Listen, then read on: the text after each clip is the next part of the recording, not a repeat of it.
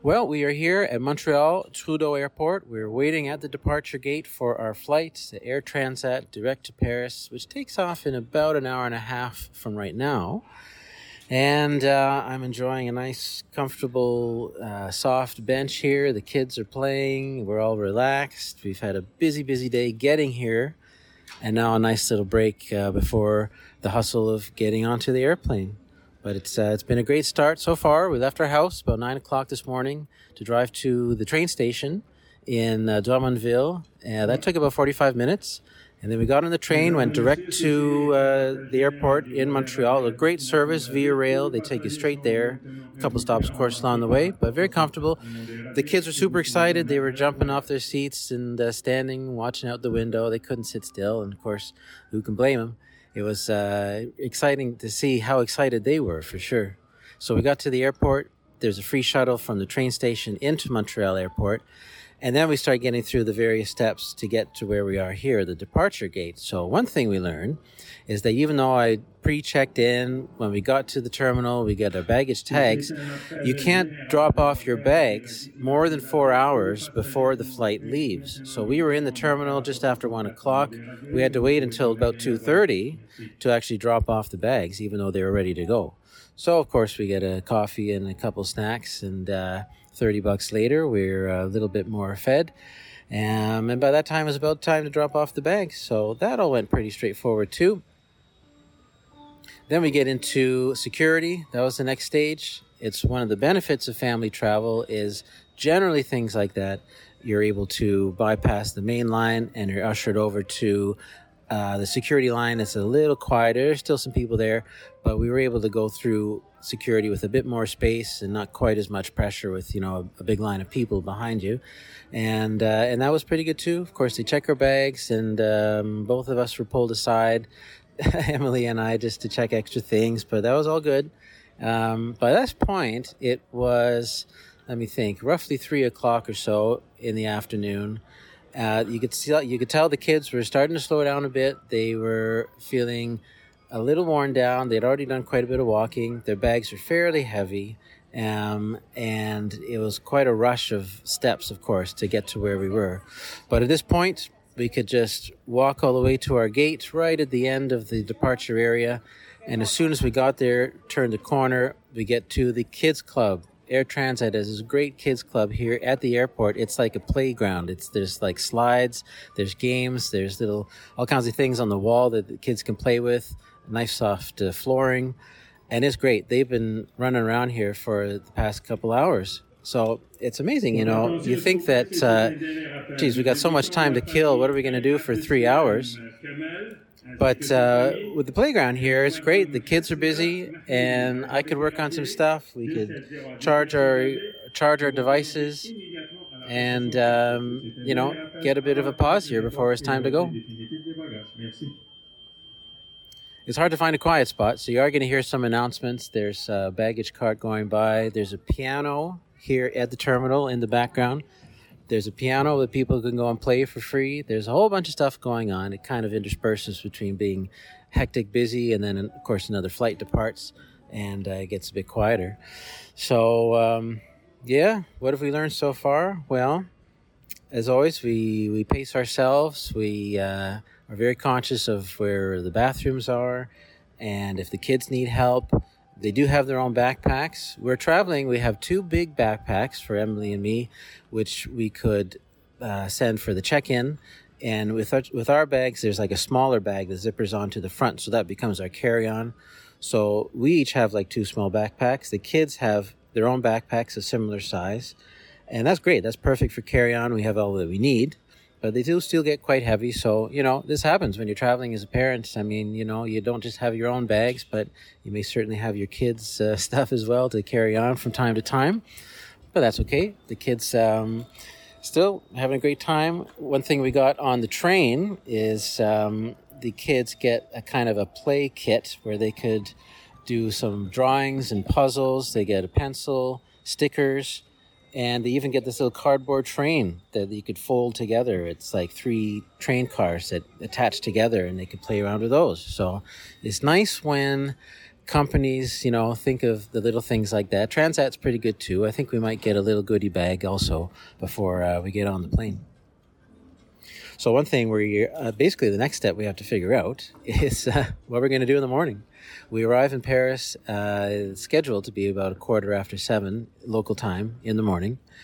And at that point, we get our bags. We're going to be taking the RER, the regional train from Charles de Gaulle Airport into the city. That's line B. And it's an extra ticket. It's not included in the regular transit pass, so we'll have to figure all that out. And then it's a question of where we go first. Now, this just happened. This is all part of the kind of spontaneity of travel here, and reporting it on this podcast is I didn't know when we'd be able to check into our Airbnb tomorrow. It's in the Saint-Denis area, not too far from the Stade de France and Montmartre and Sacré-Cœur. It's pretty well located. It's close to a metro station. So that's where we'll be staying. The guy had said in his listing that it wasn't generally available till 5 p.m. So, of course, I wrote to him and said, well, we get to town very early in the morning. It'd be great if we could check in a bit early, maybe early afternoon. I just heard from him like 10 minutes ago, and he said, I'm sure there's no one staying there like tonight. So tomorrow, he said, don't worry about it. You can basically show up whenever you want. So, we may go straight to the place, say around 10 o'clock, 11. We'll probably get a nice breakfast first. We'll see how tired we are. I told the kids, we're not likely to sleep too much on the airplane, so we may just go and have a nap. So we'll see. But it's supposed to be a sunny day tomorrow in Paris. A little chilly, but warmer than we are here in Montreal, for sure. But we'll see what the weather's like. We'll see how we feel. It'd definitely be good to drop off our bags at least, and then maybe go from there. So we're going to figure that step out. And see at least some of Paris tomorrow for sure. Tomorrow's Wednesday. We have all day Thursday then to go and see some other things. And Friday we check out from the Airbnb and we head to the Gare du Lion for our train to Avignon, which leaves around 12:30 in the afternoon. So that's the plan for the next couple of days.